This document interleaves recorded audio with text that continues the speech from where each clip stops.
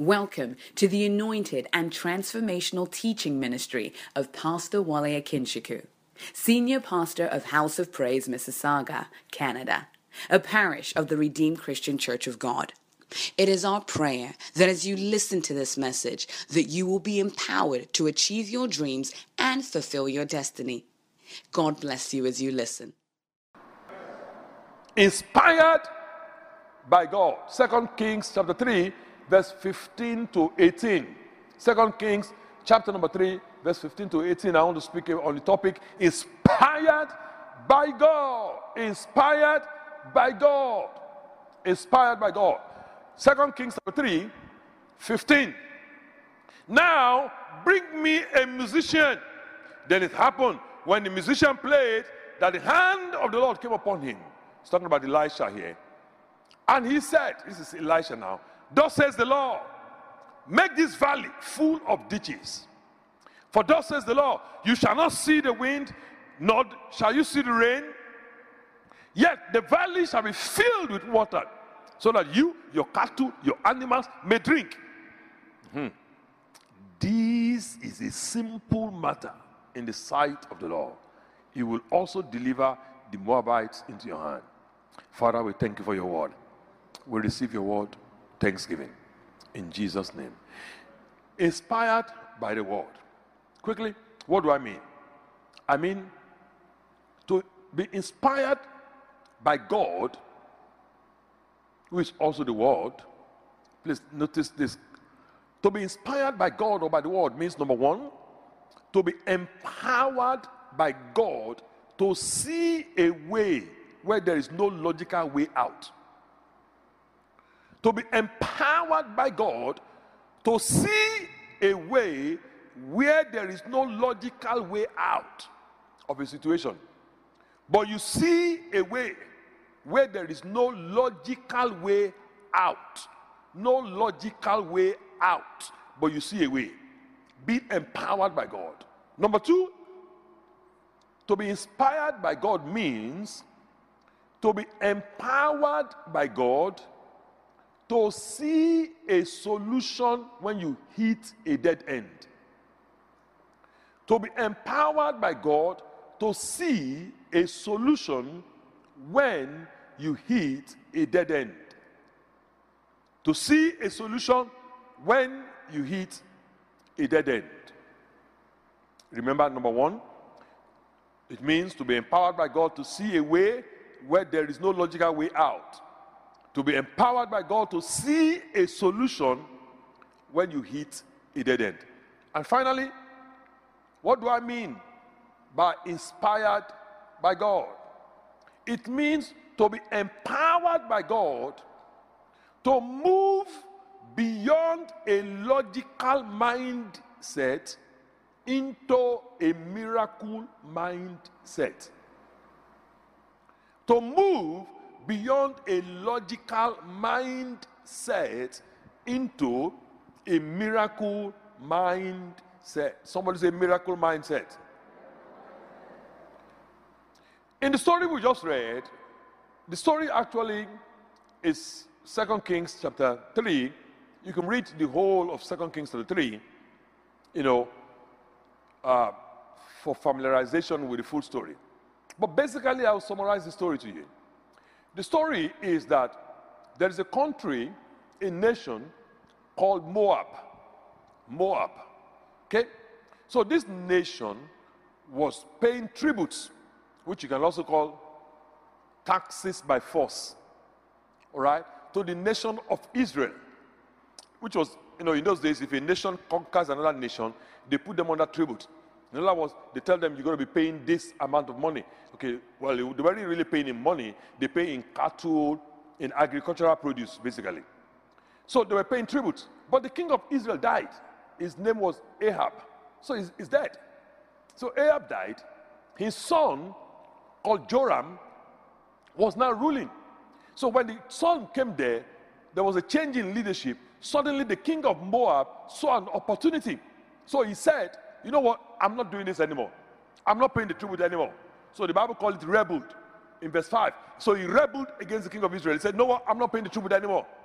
Now, when that happens in those days, please follow me. When that happens in those days, the nation to which the tribute was being paid, that receives the tribute, will now have to go and enforce it. That's called war. So you now have to attack that nation and say, what do you mean you're not paying? And attack them and so on and so forth. So and force them to keep on paying. And perhaps even increase the tribute. So that's what the king of Israel wanted to do. So here was the king of Israel. He is about to go and attack the king of Moab. Are you following the story? But he didn't want to go alone.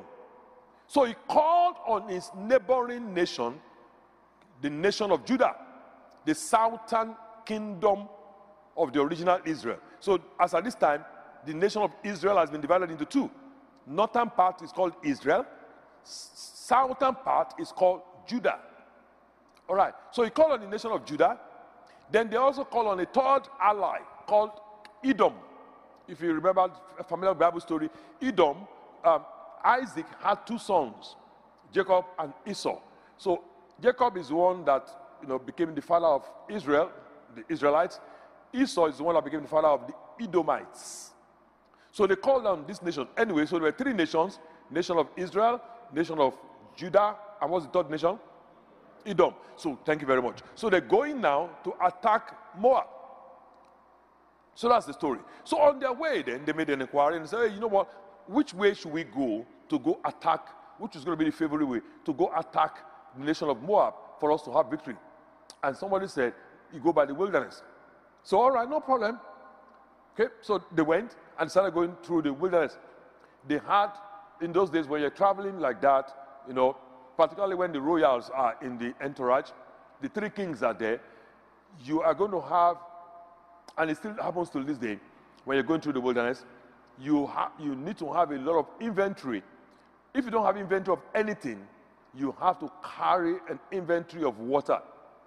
Very important. So they normally will carry a lot of water.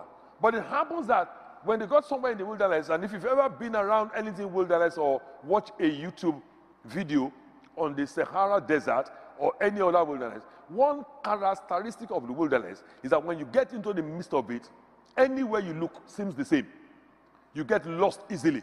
So they got there, somehow they got lost. They couldn't figure out their bearing anymore. They could not tell where they were. Are we going north? Are we going south? Is this south? Is this north? Where are we coming from? I mean, it was just they just could not figure out they lost their bearing. So, of course, while this was going on, they were running out of water, of the water they had in their inventory. Is anybody still following? So they were running out of water. They were taking the water. Don't worry. Still keep on taking it. We're going to figure it out soon. We're going to figure it out. They kept on trying to figure it out, but all this while, they couldn't figure it out. The more they tried to figure it out by themselves, the more they could not figure it out, the more they were taking the water and depleting their resources. Then suddenly, they ran out of the resources. And then they started saying to themselves, whoa, we're out of resources. We're trapped in the wilderness. We're all going to die. All of our animals are going to die. And all of that. Then eventually, one person said, you know what?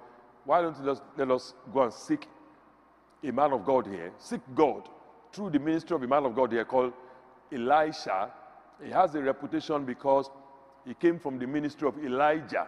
The spirit of Elijah is upon him. And the word of God is with him. Anyway, so they went. That's the verse 12. They went to seek the God through the ministry of Elisha. And then that's where we now started reading from verse 15. Elisha now told them, bring me a musician. The musician played. And he was now inspired by God to show them a solution when they hit a dead end. He was now inspired by God for them to have a miracle mindset where they had a logical mindset. He was now inspired by God to show them a way where there was no logical way out of the wilderness. Is anybody here with me now? So from this story today, I want to share with you 4 very important points. Okay? And try and help you and myself by the Holy Spirit to see similarities between what is going on with these people and what is going on perhaps with you and I today. Thank you, Holy Spirit. We honor you. The first thing I want you to see here, the first point I want to make is this. The wilderness is not the end of the journey. Please write it down. The wilderness is not the end of the journey. That's the first point I want to make. The wilderness is not the end of the journey. In 2 Kings chapter 3, verse 6 to 8, 2 Kings chapter 3, verse 6 to 8, they found themselves in the wilderness. Okay? So King Jehoram went out to Samaria at that time and mustered all of Israel. And they said, what? Verse 8, which way shall we go up? And he answered, by the way of the wilderness of Edom. But please understand, you and I in life, please hear me clearly, as a Christian, you and I can never mature into the fullness of who Christ has called us to be, the full stature of Christ, without passing through the wilderness. Please hear me clearly. Christian growth and Christian maturity has many ingredients to it. The primary ingredient is commitment to the study of the Word of God. But it also involves prayer. It also involves kingdom service. But one other thing is also involved, please hear me clearly, is experiential knowledge. Experiential knowledge, an opportunity to apply what you have learned theoretically in challenging times. What you have learned in scripture, an opportunity to apply it in challenging times. That's how we grow. We don't just grow by reading the Bible, and the Bible says, the Lord is my light and salvation, Psalm 27 verse 1. Whom shall I fear? The Lord is the strength of my life, whom shall I be afraid? So then you go to a Bible study group and say, today we're going to ask questions around who can give us a scripture that talks about fear in the Bible and that we should not fear. And someone says, excuse me, sir, I can give you a scripture. It's a lawyer. The brother has put up his hand. Can you tell us the scripture? And the brother, and you say, the Bible says God has not given us the spirit of fear, but of love, of power, and of a sound mind. They say, oh, wow, wonderful. That's an amazing scripture. Brother just quoted. Another sister puts up his hand and said, the Lord is my light and my salvation. Whom shall I fear? The Lord is the strength of my life. Of whom shall I be afraid? Wow, fantastic. That's great. That's understandable, but that's mind knowledge coming out of your memory. Now, for you to, that does not mean you have grown. It just means you have started the process. For you to really, really, really know that you know that scripture, there have to be situations that bring fear to you, that you use that scripture to attack and conquer the fear. Does it make sense to you now? Yeah. That's what really makes you grow. So the fact that you are in the wilderness does not mean you have offended God. The fact that you are going through a difficult period, just like the whole world is going through a difficult period now, churches are going through difficult periods across the world, individuals are going through difficult periods, businesses are going through difficult periods, careers are going through a lot of commotion, and so families are going through difficult periods. Somebody has left their place of work to stay with the children because the children are at home during this pandemic.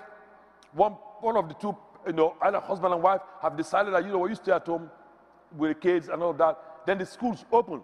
Then 4 weeks later, they tell you, come and clean up your locker because your children are going to be at home again. It's just the uncertainty. But this is the season of the wilderness whereby we now test what we have learned. Are you hearing what I'm saying now? Oh, by his stripes I'm healed. None of the inhabitants of Zion shall say I'm sick. And so on and so forth. He himself took my infirmity. Oh, that's great. Fantastic. You're right. But then one day, maybe somebody around you or you yourself, you get attacked.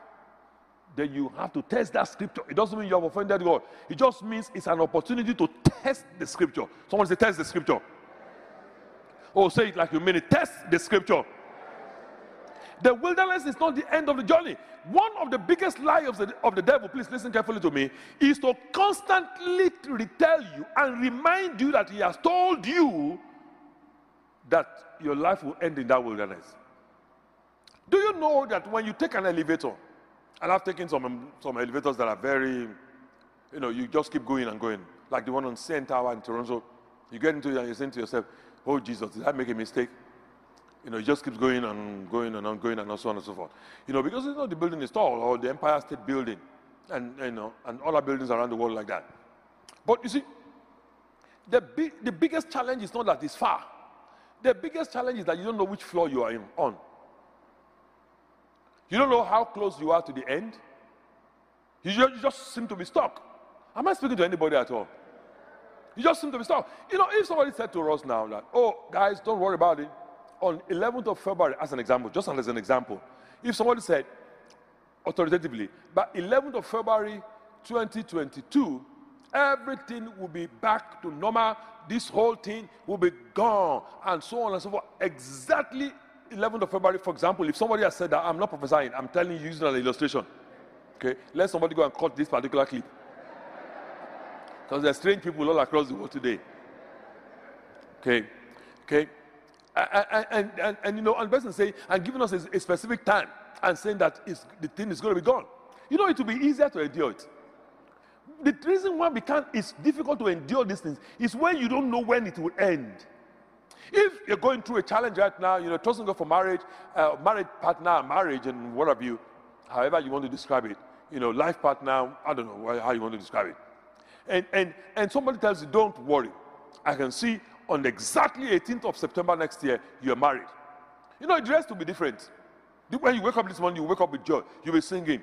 Oh, you'll be whistling around the whole house. Somebody says, why are you so happy? So, you'll be preparing for your wedding and all of that. Because you know the end date. What makes the wilderness difficult is that you don't know how close you are to the promised land. You don't even know if you're in the right direction. You don't know if this 25 years you've been going through this wilderness, maybe you are closer to where you started from than where you're going. That's what makes it difficult. Where you can see the end. But so naturally we want to result into sight. Wilderness experience. If you're sick in your body and somebody tells you don't worry, in 3 days' time, like they told Ezekiel in the Bible, you will rise up from your sickness bed, you'll be in the temple. Oh, it will be easier. But when you don't know, and God will bless all of our health workers. I'm going to be praying for them first Sunday in the month of January. These are extremely special people. If we never knew we needed them, these last 2 years have shown us they're extremely important people. Yes, let's clap for them. Everybody that works in the health industry, every one of them, from the PSW all the way to the top surgeon and top consultant, these people are very, very important. Risking their lives for us every single time. We never knew. We have fire extinguishers, we have pool stations, we have emergency doors, we have fire alarm, you pay insurance in your house, probably $60, $70, $80, depending on the size of your house, for, insurance for your own house. But sometimes you look at they're taking this money again, it's a waste of money. It's because you haven't seen fire. Suddenly when there's fire, you say, thank God for this insurance. $60 a month. How cheap compared to the price of this money. We don't know how valuable the things around us are until we go through these challenges. What makes it difficult is that we don't know the date the wilderness will end. But God is asking to tell somebody here today, the wilderness is not the end of your journey. But let me say this to you. What is the purpose of the wilderness then? Why does God allow us to go to wilderness? Please listen carefully to me, so you don't miss the lesson of the wilderness. The wilderness is the place where our pride dies and divine purpose is birthed. The wilderness is the place where our pride dies. Listen carefully. The wilderness is the place where our what? Pride dies. And what is birthed? Divine purpose. Purpose is birthed. Pride is killed. Purpose is birthed. The wilderness is the place where self-sufficiency is replaced by God dependency. They came, they left their houses with water, and all of that filled in their tanks, in their inventory thinking, oh, we're going to go through the wilderness. It normally takes about 3 days. We'll be fine. We'll be fine. This water is going to take us 7 days. But suddenly, that means the way they finish the old water, self-dependency, now they have to depend on God giving them water. If not, they will die. The wilderness is the place where you learn how to depend on God and not depend on yourself. The wilderness is the place where you learn to trust in God and not in the arm of flesh. Do you understand what I've just said? Wilderness. It's one thing to, it's not to say, oh, I believe in God. Oh, I believe in God. But you say you believe in God, but you actually believe in man. You're not looking unto God. You're just reading the scripture. I believe in God, but you're actually looking unto man. But the wilderness is the place whereby men fail you. Not because they are bad people, but because they are men. Just men. That's it. Man is limited.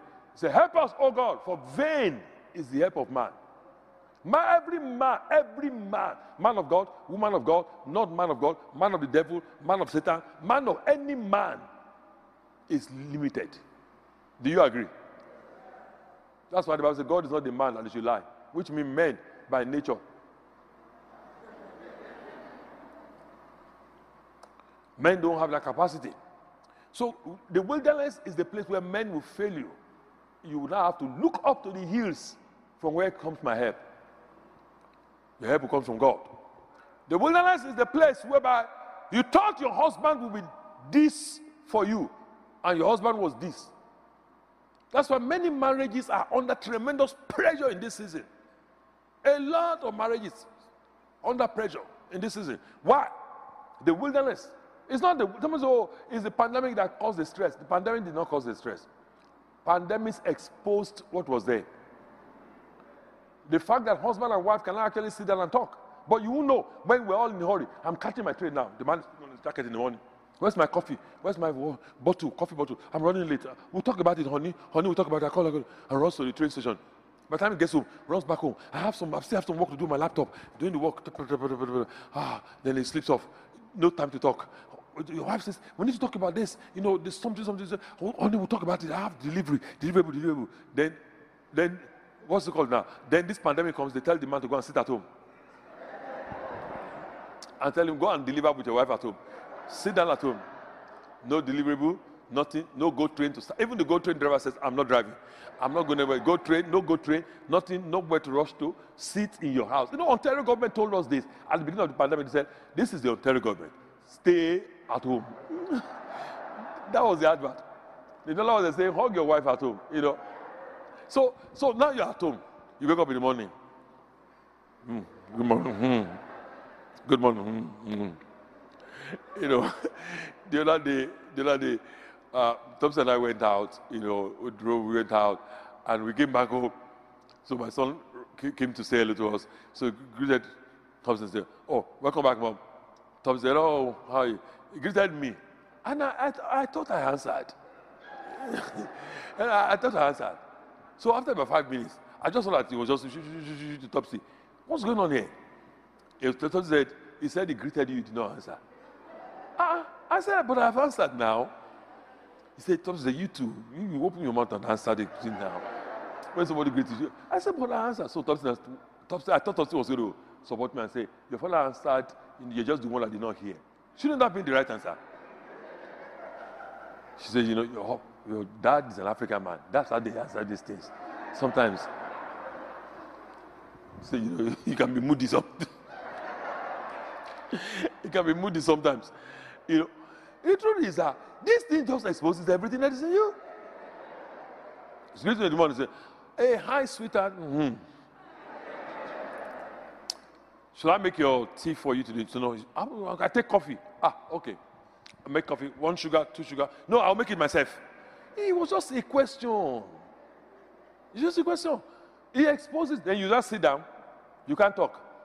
Because there's nothing to talk about. One man told me many years ago, I found it very strange. The man told me he was about to get married to a lady. So they went to a restaurant. They've been having some challenges, but they now decided that, we're going to settle it and all of that. They came to church, gave their lives.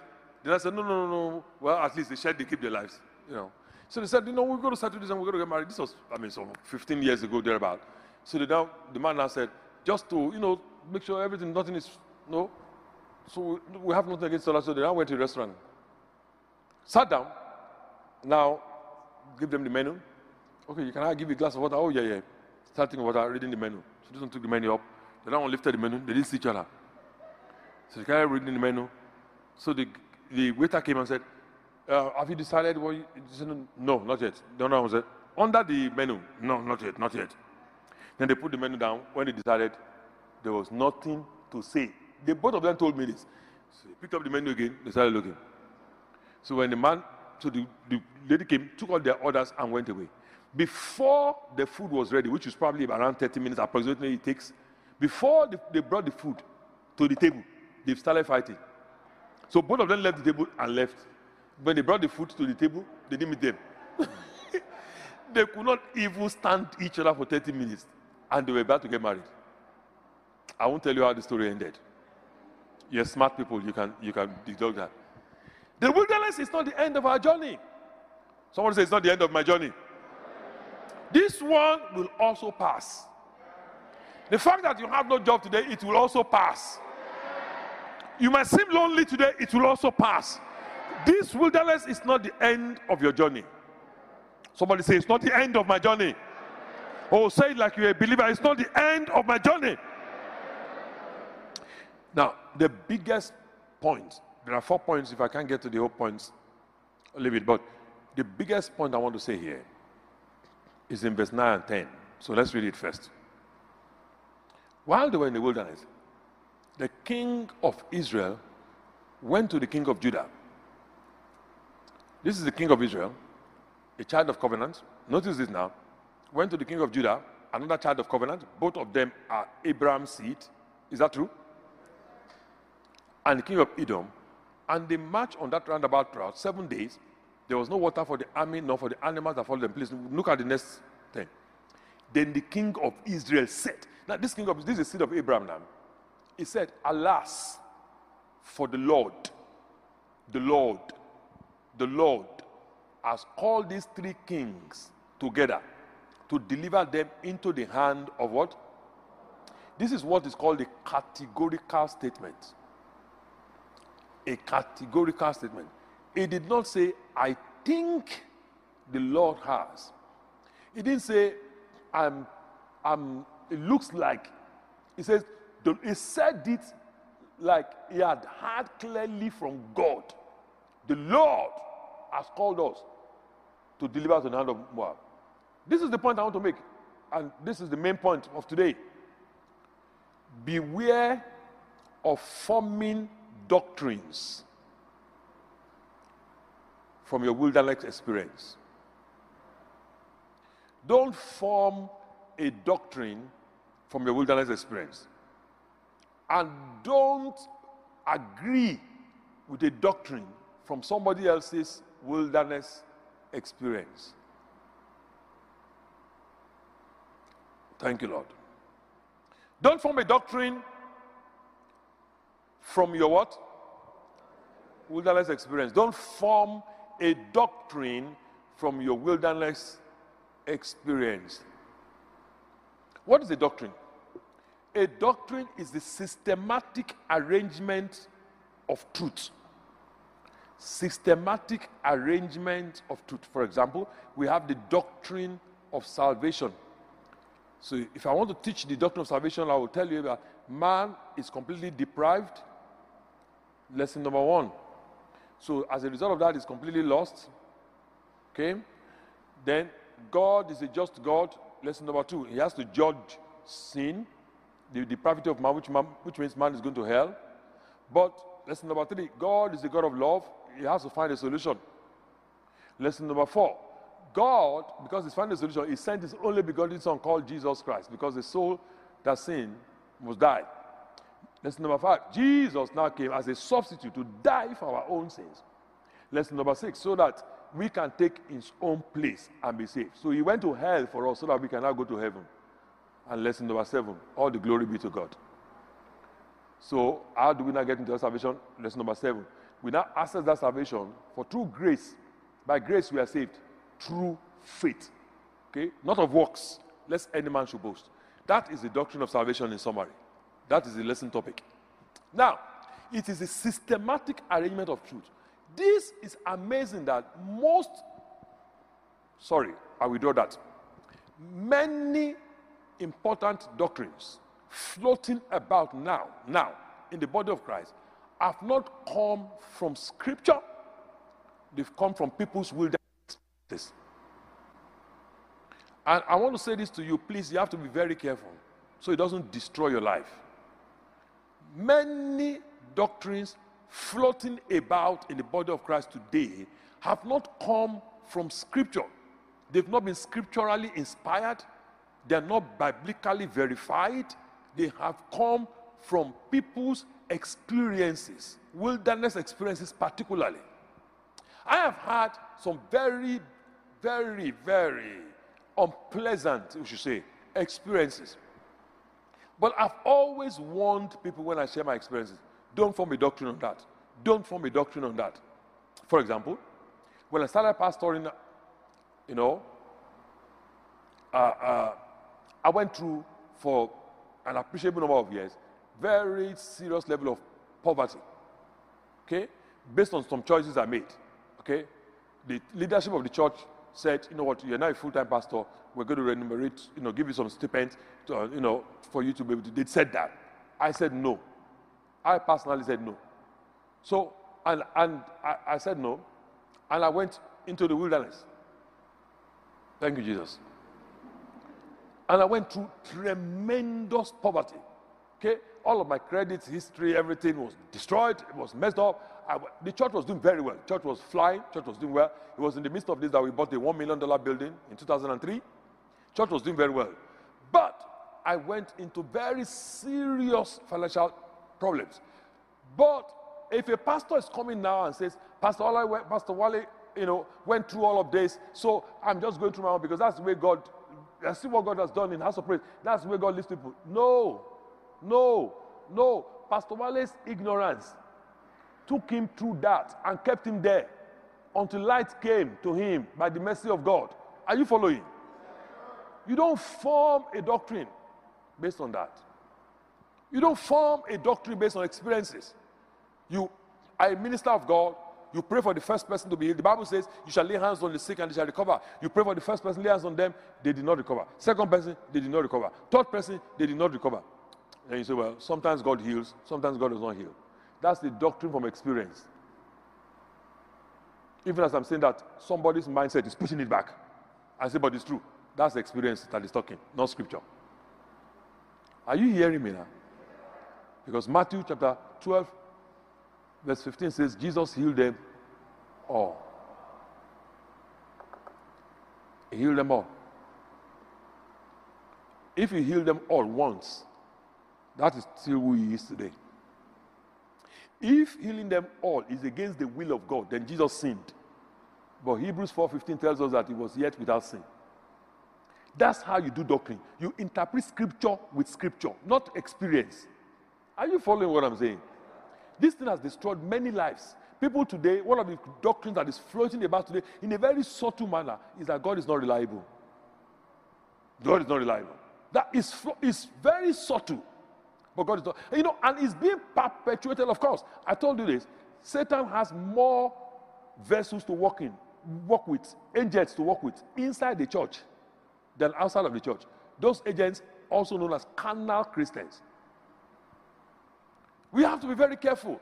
People have formed all manners of doctrines. When God wants to answer prayer, sometimes he says yes, sometimes he says no, sometimes he says wait. No, that's not true. That's no Scripture. There's no Scripture for that. There's no scriptural revelation to back that up. What the Bible actually says in 2 Corinthians chapter 1 is that all of the promises of God in Christ Jesus, not in a particular church or denomination, but in Christ Jesus, not in a particular prayer ground, but in Christ Jesus, they are yea. Give me that scripture, please. 2 Corinthians chapter 1, I think it's verse 21.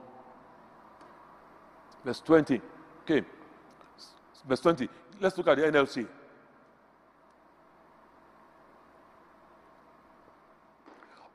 Look at it now. All of God's promises have what? Come on, speak to me, church. That tells you how prevalent the doctrine is. You see, you're even struggling to read the Bible that is you can read. You're struggling to read it because it's conflicting tinkling with something in your mind, and what you have had in your mind, your tradition is nullifying what the scripture is saying. All of the promises. How many of the promises? What has happened to those promises? Fulfilled. Please, I'm not suggesting, neither am I challenging your intelligence. This is just a simple question for meditation purposes. Is fulfilled, is it past tense or present tense? So that means that when Christ came, all of the promises, including the one that says, I will take sickness away from the midst of thee, is been fulfilled. The one that says, whatever you lay your hands on shall prosper, is been fulfilled. Do you agree? The one that says, you will be the head and not the tail, is fulfilled. The one that says, no weapon formed against you shall prosper, is fulfilled. The one that we just read today that says, with long life, I will satisfy you, is been fulfilled. But fulfilled in who? Not in a denomination, not in a particular pastor, not under a particular anointing, but in who? Yes, Yeshua Mashiach, Christ, the Messiah, is fulfilled in him.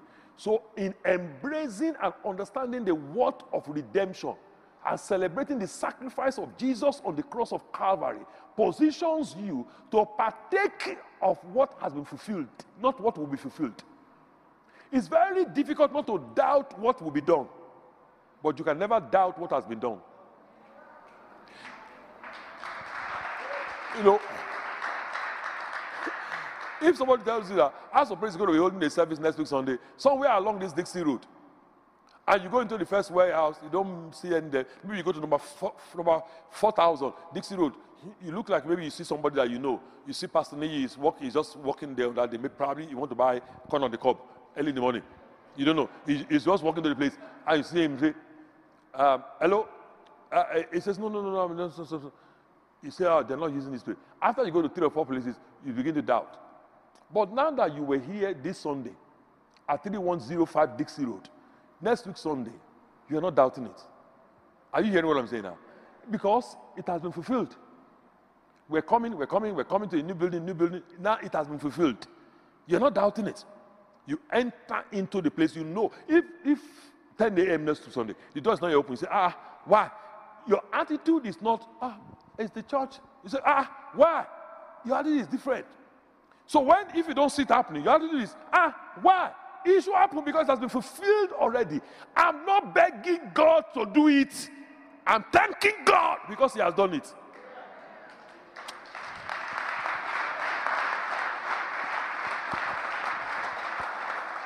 Please, my son, try your best to believe this thing as a young man. Because what I've just said right now is life and death. It saved me from death. I'm not saying I'm going to have a wonderful future.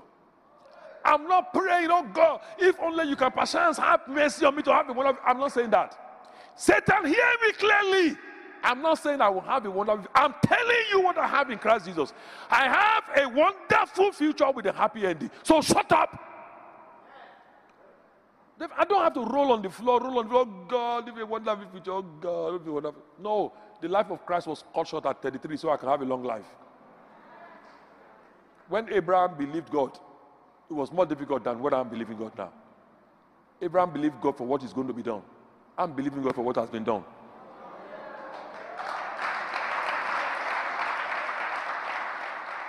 Find a way to believe what I'm telling you because it's scripture. Somebody say, well, Pastor, what if you are wrong? I don't mind. I will be the first person to put up my hand if you're wrong. Show me the scripture in the Bible.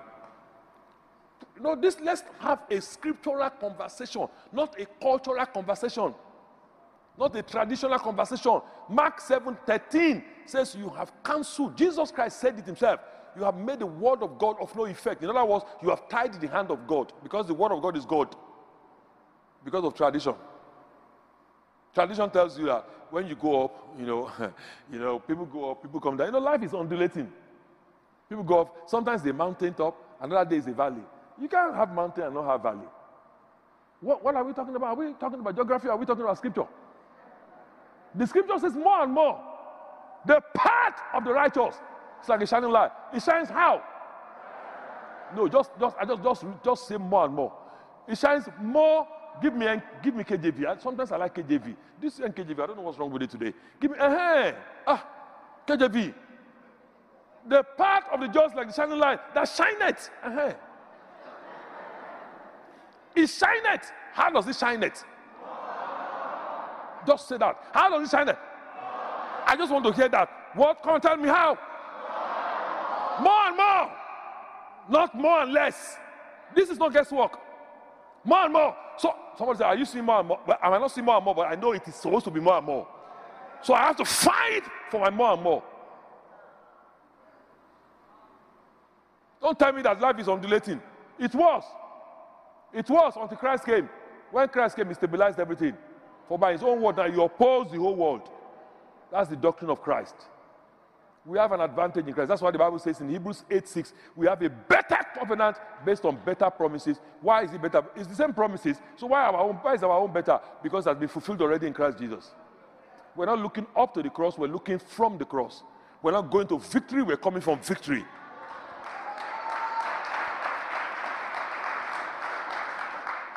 In Isaiah chapter 2, verse 2, it shall come to pass in the latter days that the mountain of the Lord's house, look at it now, the mountain of the Lord's house shall be established on the top. Did you see that? Shall be means it's going to be. Is that right? Contrast this now with the Sermon on the Mount.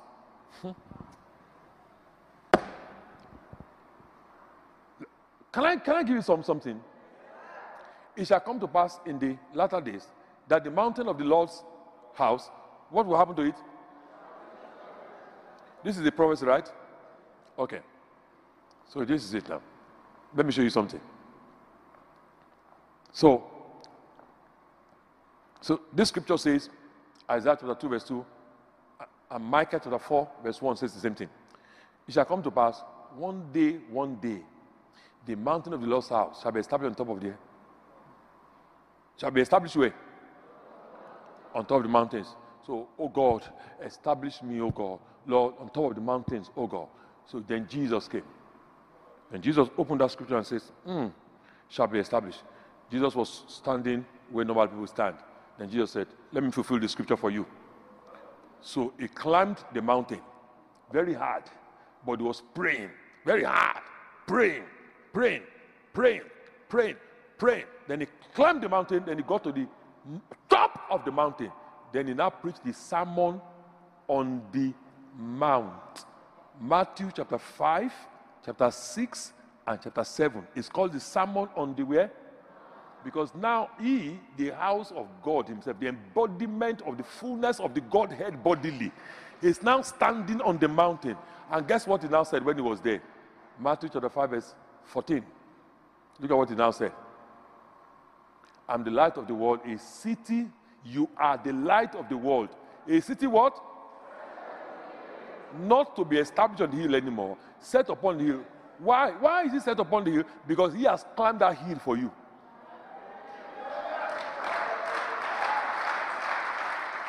So when you put your trust in him now, he did the struggle for you. So when you put your trust in him now, you are not going to be established on the top of the mountain. You are now set, where now? Come on now. On top of that hill. That is what is called grace. So for you to still try to be established, it's called works. You are falling from grace. This is Bible. So I'm not praying to succeed. I'm asking God to show me what I need to align with. Because success is my heritage. It's inside my DNA. I've never in my life prayed, oh God, please let my skin be dark. Oh God, let my skin be dark. No, my father, I took it from him. And just in case I missed that chromosome from my father, my mother made sure it came. Are you following that? As far as my mother actually was lighter. My mother was lighter. I should say that. My mother was lighter. That's why some of my sisters are a bit lighter. But I took it from my dad completely. Just took it from him. Then, just in case I missed it a bit, the son in Africa made sure. I've never prayed in my life, oh God, let me be black. It just came with my DNA. I'm not going to. Jesus is, when I give my life to Christ, I'm a joint here with Christ. If he's on top of the mountain, I'm also on top of the mountain. What am I doing at the bottom of the mountain? Satan, get out of my life. Are you hearing what I'm saying? That's what is called grace. That's why Paul was able to say, I am what I am by the grace of God. So when we stand and we say, shall we lift up our hands and worship Jesus? We're worshiping him because he's the one that climbed the mountain for us. This is what, all through scripture, this is woven. I'll just give you one example. Don't buy into all this doctrine that people tell you. Do you know what people told me when we started as a church? All the things they told me, all the reasons they gave me, why church will not grow, why this will not happen, why that will not happen. Thank God I didn't buy into it.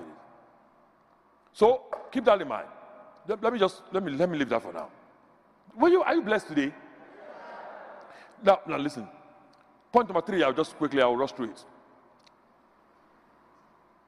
Point number 3 is this. The most important prayer you can pray in the wilderness is not a prayer for things. It's a prayer of inquiry. Please write it down. The prayer of inquiry. This is an art that has been lost in the body of Christ now. We don't know how to pray the prayer of inquiry anymore. We are only just praying for things. Oh God, give me a job. Oh God, a job. Oh God, gainful employment. Oh God, a job where I can rest. Oh God, give me a job. Oh God, give me a job. And God is saying, you just pray for things. You're going through a wilderness period. Don't just pray for things. Only immature people consistently pray for things. As you mature, you don't pray for. Let's take it from the natural then to the spiritual, and I will show you. In this particular story, when they went to Jehoshaphat, what they asked for was that he would show them the way. Let's look at it. 2 Kings chapter 3. Let's start from verse 12. They said, Jehoshaphat, the word of the Lord is with him. So the king of Israel and Jehoshaphat and king of Edom went down to him. Keep going. For verse 14, Elijah said, as the Lord, I would surely not have answered you, but for the presence of Jehoshaphat, I would not have looked at you, nor see you. So now bring me a musician. Okay? So when they went to him, they went to seek Jehoshaphat to hear the word from him. Okay, verse 11 and verse 12, I think is what it is. Verse 11 and 12. Check it out for me. Okay? That we may inquire of the Lord by him. Verse 11. We're going to inquire of the Lord. We're not asking Elisha to give us water. What are we doing? Inquire of the Lord by him. Inquire of the Lord. Prayer of inquiry. This is an art that is lost in the body of Christ. People don't know how to pray this anymore. Oh God, give me a job. And God says, keep quiet. Ask me, inquire of me, that I may answer you. Lord, thank you for what you have done through Christ Jesus. What should I do, oh God, to enter into that which you have provided? Not you saying, I've done everything, I've prayed, I've fasted. You see, when you say that, you don't know the implication of what you're saying. You're saying, oh God, see how reliable I am and see how unreliable you are. Everything you say I should do, I fulfill my own part of the contract. But here you are. Typical God. That's the same thing you did for my sister the other day. That's the same thing you did for that woman I saw on the net. You're unreliable. I fasted, I prayed. So what else should I do? Still, you haven't given me the job. That's what you're really saying. But God, I know you're a faithful God. You have never failed. Abraham, you did not fail him. Isaac, you stood by him. Jacob, even in his trouble, you were by him. You showed up as the God of Bethel in the midst of his trouble. When everybody left Daniel and he was in lion's den, you were there. In the fiery furnace, you stood by Shadrach, Meshach, and Abednego. You are a God who sticks closer than a brother. What a reliable God you are. I know you want the best for me. For your word says, I know the thoughts I have towards you, the good, not of evil. Father, show me the way out. What do you want me to do? Now you have positioned yourself to hear. Then God tells you, very simply, all I want you to do is forgive all the people that have offended you. That's what God told that woman. In the service we held here in Solution Night. She was sick. She said, when I stand up, I feel fainted and I collapse. She couldn't move. She couldn't go to work. She couldn't do anything. And the word of knowledge came that there's somebody that is joined to this service now, that some of your friends have disappointed you, they've offended you. God said, forgive them and you will be healed. She shared the testimony here. But that kind of a woman will have been praying, oh God, heal me. Oh God, heal me by your stripes. And God said, it's got nothing to do with stripes. It has something to do with offenses. Lord, what should I do? Prayer of inquiry. Now, can I say a few things? It's burning my heart. This This is what African tradition tells us we should never do. African tradition tells us we can't question God. Lie of the devil. That's not biblical. Can I speak? These people are upset with me already. They felt I was yelling at them. You okay, guys? You have African man. If I yell, you understand. African people, because you know, like one man said, it actually took me some time to get used to this. How maybe I'm upset with my children at home, and then 5 minutes, or not 50 minutes, 5 minutes later, when my son was very young, come to Dad, there's a match going on. Can I go and watch? These are things that I can't even go, it can't even enter my head. When I was young, when your dad is upset with you, when you want to, your mom says, go and bring something. What you're supposed to bring is far of there. This is the way you go. You go near the wall. You understand? You keep on going. You'll be watching the man, hoping that the man doesn't look at you. When the man says, who is there? It's me, sir. You're wrong. But this one is coming to me and say that, can I go on the show? And when I'm saying, I growl like a lion. Then he says, Dad, you're still upset, Dad? I'm like, but I have a right to still be upset now. The one that beat me the most was one day when he told me that he did something I was about to encourage him. You understand? And he said, I've already asked God for forgiveness. I said, that's God. Don't worry about that. I'm not God. God has given me responsibility. God has forgiven you, but come here, my brother. Take your due reward. Tell me that you asked God for forgiveness. Did I shed blood for you? Listen to me. So because in Africa, you can't go to your dad and begin to ask your dad questions. Well, at least some of you have very powerful relationships with your parents, and I have a good one with my dad. But fear will not allow me to go to my dad and say, Dad, when are you coming to see me in school? I mean, your dad will first drop the newspaper he's reading, and he will think he's raptured. That what he's actually thinking is that where should I start from? How do I rearrange the brain of this boy? So because of that fear, we have transposed that to God. That we can't ask God questions. No, we can't. If you come back home with a rental car today, you go back home now today with a rental car, with a Mercedes-Benz, nice one, S-Class. Okay? You just wanted to enjoy yourself. I guarantee you, as you are coming down and your children come out, they see the car, they'll still be looking, where's Dad? When the nasty come out of it, the first thing, before they even greet you, they say, Dad, did you buy a new car? Dad, is this your car? They'll go into the car, they've left you. Dad, did you rent the car? They will ask, well, can you do that? We can ask God questions. We don't question God's intention rudely, but we can ask God questions reverently. Do you see the difference? We can't question God's intention. Oh God, why did you create the sun and it rises from the east? You can't do that. But you can ask God reverently. Reverently. Matthew 17:19. I'll give you 6 or 7 verses of scripture just to convince you. And then maybe I'll close on this one. I hope somebody else is learning something today. Prayer of inquiry. Oh, Jesus. Thank you, Lord. Thank you, Lord. Matthew 17:19. When the disciples came to Jesus privately, they said, why could we not cast it out? Now, Matthew chapter 10, verse 1, he gave them power over every demon and over every disease. When he had called his 12 disciples, he gave them power over unclean spirits to cast them out. So if you give me power to cast them out, I've gone there to cast them out. I've been casting out. Then I encountered this one. I tried to cast it out, but no, it was not cast out. So, Matthew 17:19, when Jesus now came and solved the problem, they went to him privately. Master, what happened? Why could we not cast it out? We thought your word says you have given us. Your word says you've given us the power. Why could we not cast it out? Then Jesus now told them what they did not know before. He gave them more revelation. Keep going, please. He now says, if you have faith as a mustard seed, keep going. Verse 21.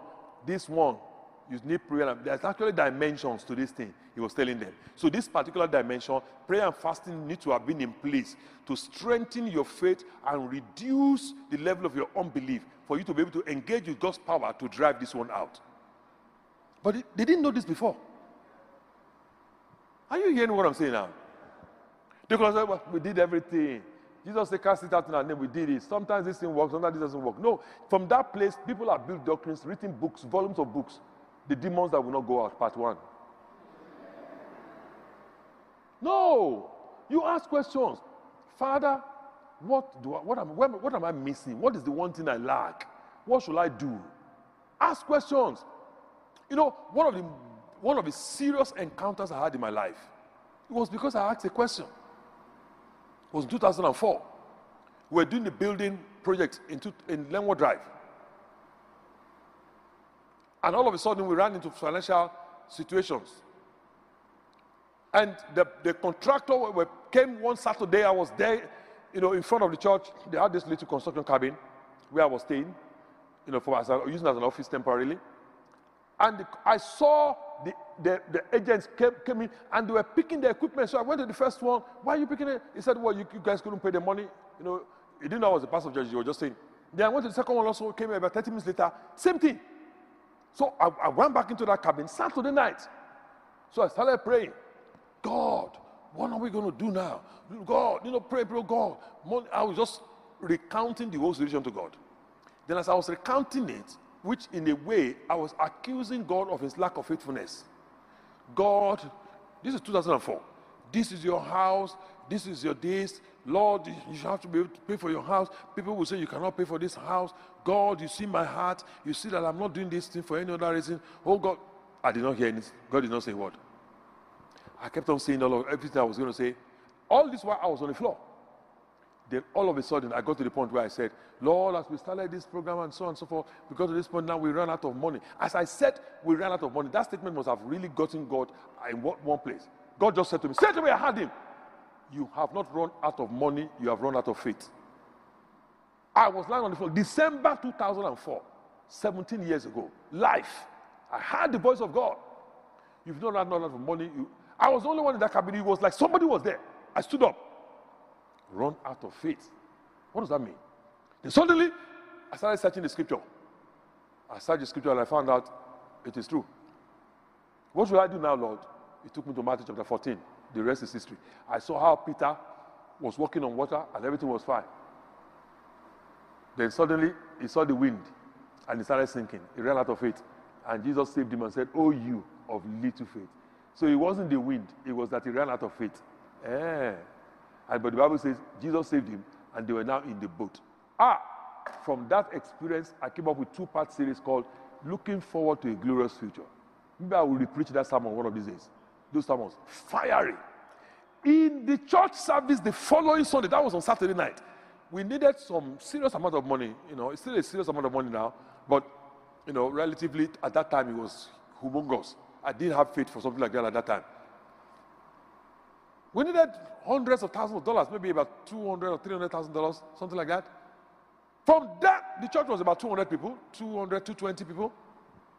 From that experience on Saturday night, I came into the service on Sunday morning. A different human being. I started speaking boldly. At the end of the service, I gave a presentation. This is what's going on with the project. This is what the bank said. This is that. We're going to need some money. We're going to need some, some of you to sow some seeds. Some of you cannot sow the seeds, which is how God has, led me to do it. Some of you cannot sow the seeds, but maybe you can bring it to the church, and the church will give you back later on. That service, we had the $165,000 that was spread to the church. From that one service. I said, Friends, listen to me. Listen to me. Somebody else, that's how the whole thing will have packed up. And will have said, sometimes God builds in his church and the gates of hell does not prevail. Sometimes the gate of hell prevail. No. It's lack of faith. By God, just pray the prayer of inquiry. God, what should I do? And God can say forgive. For some of you, God will just say, come to church. That's all. Some of you, God will just say, stop fighting your wife. For you're fighting your wife, your prayers are hindered. That's all. So for some of you, God will just say, treat your in-laws very well. Send them gifts. Some of God will just say, honor your parents. That's all. It's very simple. Don't have an arrogant attitude that you have already done everything, I've done everything. So God is a liar. That's what you're saying. Is this helping somebody here today? Ask God. One man of God said, I asked, God, why is this church not growing? 3-day fast. Why is this church not growing? Simple question.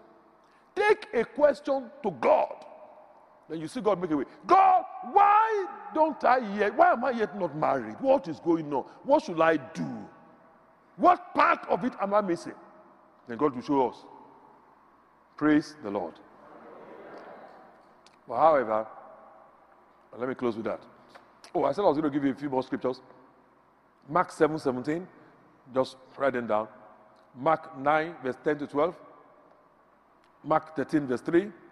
All talking about inquiries. Jeremiah 33, verse 3. Jeremiah 33, verse 3. Mark 13, verse 3, I said. Mark 7:17. Mark 9, 10 to 18. Luke 18:18. These are all scriptures that talk about disciples always constantly coming to ask God. Ask Jesus questions. All right, let me close today. You've been blessed, right? So, pray this prayer of inquiry. Before we take the new year, pray the prayer of inquiry. Lord, I'm going to the new year. What should I focus on? What should I do? These issues that were not solved in 2021, ask God, what should I do, Lord? What should I do? Father, I cannot continue this way. What should I do? Ask him. Let me close. In order for the prayer of inquiry to be effective, for you to be inspired by God for a solution where you have hit a dead end, listen carefully. You need to approach God not with complaint, but with a song. Isaiah chapter 30, verse 29. Isaiah chapter 30, verse 29. It says, you shall have a song. You shall have a song when you come to the mountain of the Lord. Verse 30. And the Lord will cause his glorious voice to be heard. So for you to hear that voice of God, you can't go with complaint. Lord, you see me now. See how things are with me. All my mates are just marrying left, right, center. How many weddings will I go to? Oh God. No. Oh God, you see me now. See how my friends are just buying houses. Every time I put money together, then something happens. Lord, why are you going to be looking at me this way? Lord, you see, I have no job and I have 4 children. These are your children, oh God. These are your children. And how am I going to feed them? I want to work. I'm qualified. I have certificate, but I can't work. No. You come with a song. You come with a song. You come with a song. Can I hear an amen? Yeah. Elisha said, bring me a musician. Actually, my 4th point is this. My 4th point is godly and anointed music is needed for Holy Spirit inspiration. Godly and anointed music is needed for Holy Spirit inspiration. Godly and anointed music.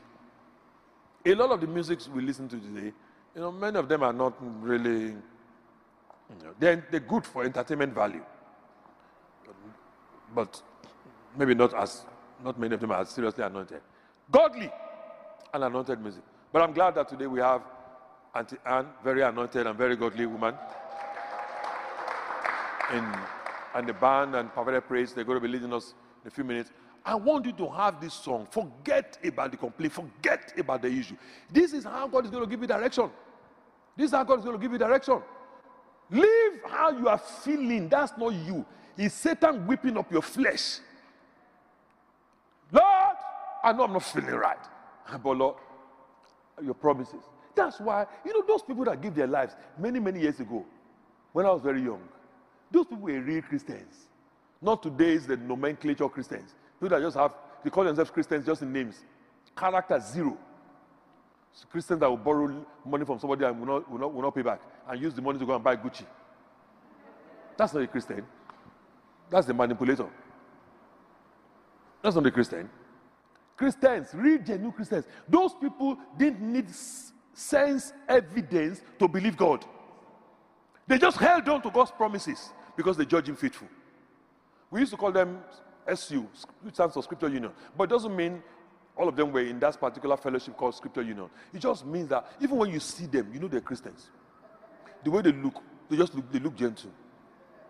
Even when you say, Brother Niyi, aren't you upset? They look gentle. Like Pastor Matthew Ashimolo used to say, he said he used to stay in the same room when I was very young with one of his friends. He said, even that guy, he said the guy was so born again that even in his sleep, when he turns around in bed to stretch, when he stretches, hallelujah, hallelujah. These people were very seriously born again. They were born again, thorough. Character has changed. These were not people that were always logging into amebo.com. Those are people that used to sing songs like, when I remember his promises, I shout hallelujah. When I remember his promises, shout. These people didn't have money. They couldn't feed their children. The children are asking, Mommy, what are you going to eat this morning? And they will keep on singing. When I remember his promises, I shout hallelujah. When I remember his promises, I shout. Not you that you wake up in the morning, you have set your sound system. Hallelujah. To play Domwen. And Domwen is playing. Here we are. He said, no, today we're not here. Press it back. Here we are. What do you mean here we are? Here we are to do what? Lifting our hands to what now? No. Junior, put it off. No. That's a bad attitude. These people, they had joy, even though they didn't have happiness. There's nothing to be happy about, but they had joy. And God upheld them. You know, Dr. Mensa Otabil, many of you remember him, great man of God from Ghana. He's been here several times. We consider him to be a very good friend of the house here in the House of Praise. His mom was born again. His mom had a Bible where God had given promises that she would go around the world and everything. The world was giving promises. She was receiving those promises for Dr. Mensa Otabil, for greatness and everything. She wrote it in her Bible. Wrote it in the Bible when Dr. Mensa Otabil was still very young, and it didn't look like it at all. And she will be singing songs to thank God for the promise that will happen. There was a young man I met many years ago, some 5-6 years ago, called Frank Edwards. Another music artist. He was sharing his testimony of how his mom used to take him to fellowship. And his mom would be singing this song while they were poor. But they were holding on to the raw promises of God.